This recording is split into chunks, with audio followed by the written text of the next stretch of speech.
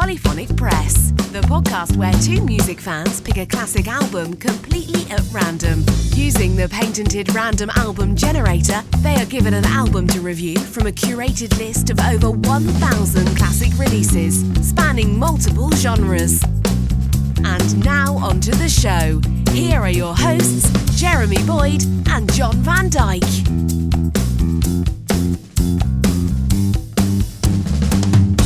All right, hey, welcome to Polyphonic Press. I'm Jeremy Boyd. And I'm John Van Dyke. And let's not waste any time. We've got the patented random album generator right in front of us. So let's hit the button and see what album we're going to be listening to this week. And the album we're going to be listening to is Eric's Trip, Love Terra. Oh, that's CanCon, I do believe. Eric's Trip, I think they're one of those bands that was sort of in the same scene as like Sloan and Okay, cool. I believe that's so. But a Canadian indie rock band from Moncton, New Brunswick.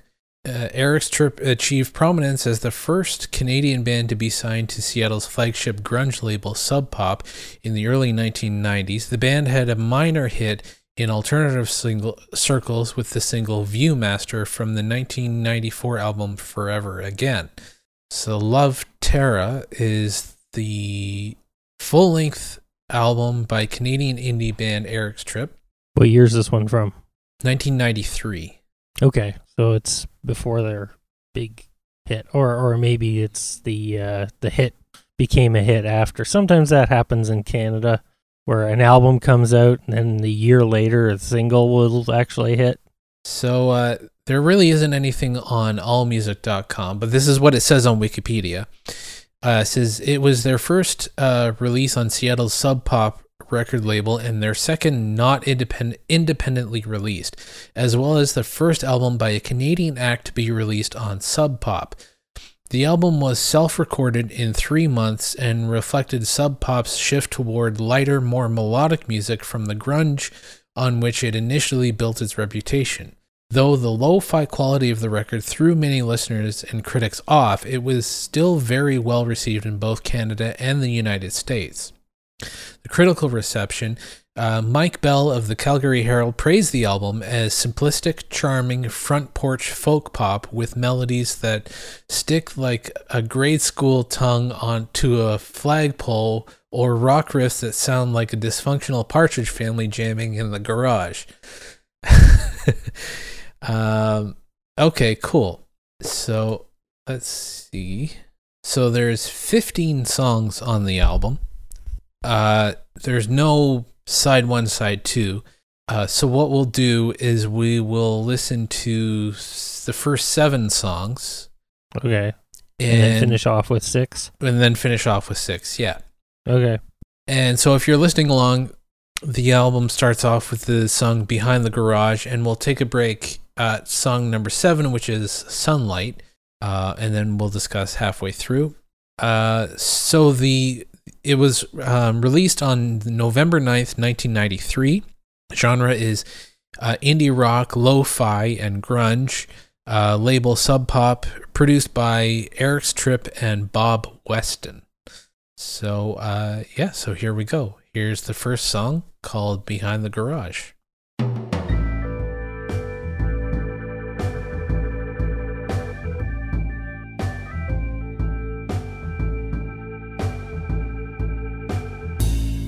Okay, ending the first half of the album with the song Sunlight. So at first I didn't like it. I'm just going to say it. It was starting to, it sounds unfinished. Exactly. It sounds like a demo. Yeah, it does in a lot of cases. A little bit less so when it comes to, Secret for Julie was probably the best produced song so far. I liked Follow, although again it was very muffled. Sunlight was really good. Yeah, I like that one. Yeah, it was pretty good. Anytime You Want was all right. Yeah, I know Stove was actually covered by Sloan. Yes, it was. Their B-sides and rarities stuff. So it's kind of out there somewhere. But yeah, it needs I don't know. It still needed a little bit, like, I know it's grunge. It's not supposed to be too polished. Yeah. But this is really unpolished. Well, I mean, when you think about, yes, it is very unpolished. And when you think about, like, Nirvana or Sloan's first album or whatever, they sound more complete. Yes, it's still like Nirvana's first, well, the second album, Nevermind. They worked with a producer, Butch Vig, and they managed to have this really polished sound, but it still feels like hard rock. It still feels like a punk rock album. It has this sheen on it, but it still captures the energy of the band. Yeah, exactly. What you do is you sort of like, you level everything off. You make sure nothing's like buried too deep in the mix and something like that. But you don't touch, or you touch very little, the actual sounds that the band is producing. But I would also say with this, some of the structure of the songs could use some work too. Oh, yeah. Like, it's not just the recording. It's some of the structure of the songs could do with some editing as well. No, I agree. Some of the songs, again, they sound like ideas that they kind of just put down. I mean, it'd be kind of demo that I think would pique people's attention, but I'm having a hard time accepting it as like a finished album. Exactly. Yeah, and I get that it's lo-fi, but the thing is, I've heard lo-fi before, and I enjoy it. And it's like, I can't really hear the bass in here. Like, even the other lo-fi music that I've heard and that I like, you can still hear everything. And even the last song, Sunlight, yeah, it was a good song, but like the guitars were so loud, they were overpowering the vocals. I could barely hear the vocals. Yeah, there's a lot of hard to hear vocals. Again, that's when I thought Secret for Julie was the best produced one, because you could actually hear what she was singing. That might just be her too. Well, that's true. Yeah. So like, I get that it's lo-fi, I get that it's grunge, I get that it's like an indie thing and everything like that, but there's ways to execute it that are it sounds like a home recording. It sounds like a demo. It doesn't sound like a finished thing. It doesn't sound like the other lo-fi music that I think of, like, is stuff like the Brian Jonestown Massacre and things like that, and that stuff is still pretty underproduced. But again, it's like, it's still mixed well. It's still, they're not adding a bunch of effects. They're just really mixing, but it's still, everything's balanced. And they're mixing, but they're not interfering. Exactly. Yes. Yeah.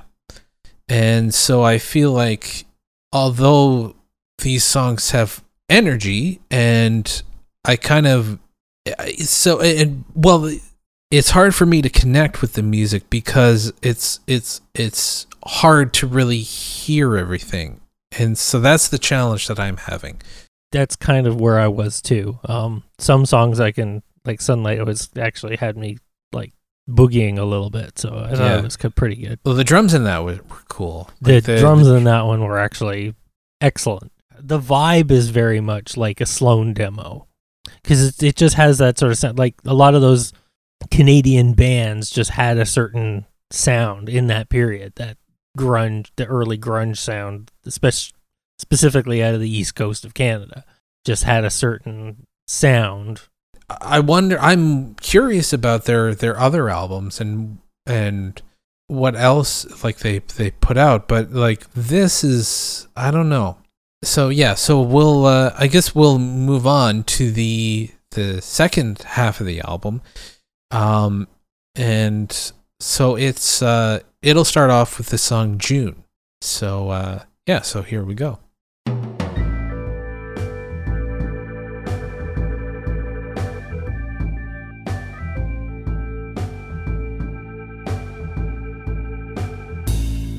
Okay, ending the album with Allergic to Love. Yeah, it's more of the same of just feeling like a demo or something that's not quite finished. There, not quite finished. Yeah. I find like some of the songs, like the best produced ones, that maybe if the rest of them were up to the same standard as those ones, it might be a little bit easier to get behind for me. But I still think some of the songwriting needed a little bit more work too. So, yeah, it feels like it feels like a home recording. It feels like what it really feels like is it feels like a new band, like a high school band recording, like their first time recording. Yeah. It has that kind of feel to it. Like they don't really know what they're doing. They rented some equipment to record something, and it's just something that they recorded because they have some songs that they've written, and it feels very, very much like that. It feels very inexperienced. It feels like they did it themselves. It doesn't feel like something you would necessarily put out as an album.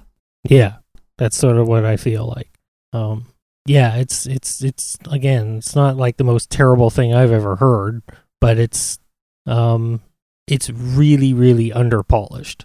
And I'm one of these people. I'm not really crazy about a lot of things that are overproduced either, but this is underproduced. Exactly. Yeah, I always do this, and if I were producing them, I would say, okay, there's some really good ideas for songs here. Let's have a pre-production meeting and pick. And the other thing too is there's 15 songs here, and usually when a band is going in to record an album, they always will, or oftentimes will, record more than what they're going to put on the album. And so they'll record, like, let's say the finished album has 12 songs. They'll probably record like 15 or 16 and choose and leave off some of the weaker ones, and then they'll put out the album proper that has the best stuff, or the songs that they feel are the strongest. And I feel like because there's 15 songs here, they probably could have trimmed off. If I were recording them, I would say, okay, let's record all 15 songs properly in a studio. And then let's go and pick out like the best 10 or 12 songs, and that will be the album. Yeah. Some of the songs, I think some of them are ideas that need to develop. I didn't mind the sort of like home recording sort of vibe it was giving, but I still think that it could have been a little bit more, just get the balancing right and stuff like that, and make sure you can actually sort of hear things. Like they could leave in all the background noises that they did, and none of that bothers me. That's just part of the art, I think. It's almost like an art project, but yeah, I think part of the reason why they put everything on here is because a lot of them are just really short. But again, they're sort of like just underdeveloped ideas. I don't know what June was. That was a very strange. I couldn't really hear what they were doing, and then it's just sort of turned into hissing noises. Hissing. Yeah, it was like a conversation or something. Yeah. Yeah. Just strumming in a conversation. But that's fine. Like, I don't mind little bits like that, but if the whole album seems to be mostly comprised of bits like that, and you need more fully developed song ideas, then you can throw things like that in between and stuff like that, and it doesn't really hurt you in the end. Right. But if you're relying on that then to fill out the album, then yeah, I get what you're saying. Yeah. So the question then is, would you listen to this again? I know a lot of people are gonna probably say that we need to, but I don't know if I would. Yeah, I don't think I would. I don't think I would. I am curious to hear their other stuff and see where they progressed, just out of sheer curiosity. But maybe if seeing how they progress, I could go back and listen to this and sort of put it in context. Yeah. But as a standalone, after this first listen, I don't think I would. I don't think this would. If this were if someone were showing me this and saying, "Oh, you got to check out this band," and they put this on, I don't think I would. I would listen to it again. No, I don't think I would. I would pick up that recommendation. Yeah, it's definitely an odd one.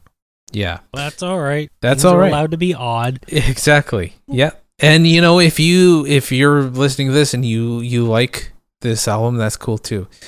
But yeah, I guess we'll end the show there. Thank you so much for listening. If you made it this far, you can go to polyphonicpress.com. You can drop us a line there and just say hello.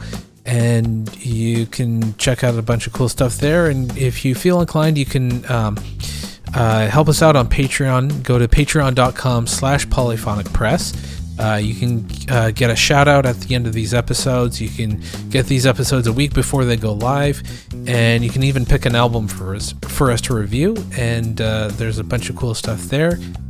And so yeah, I think that's pretty much it. I'm Jeremy Boyd. I'm John Van Dyke. Take it easy.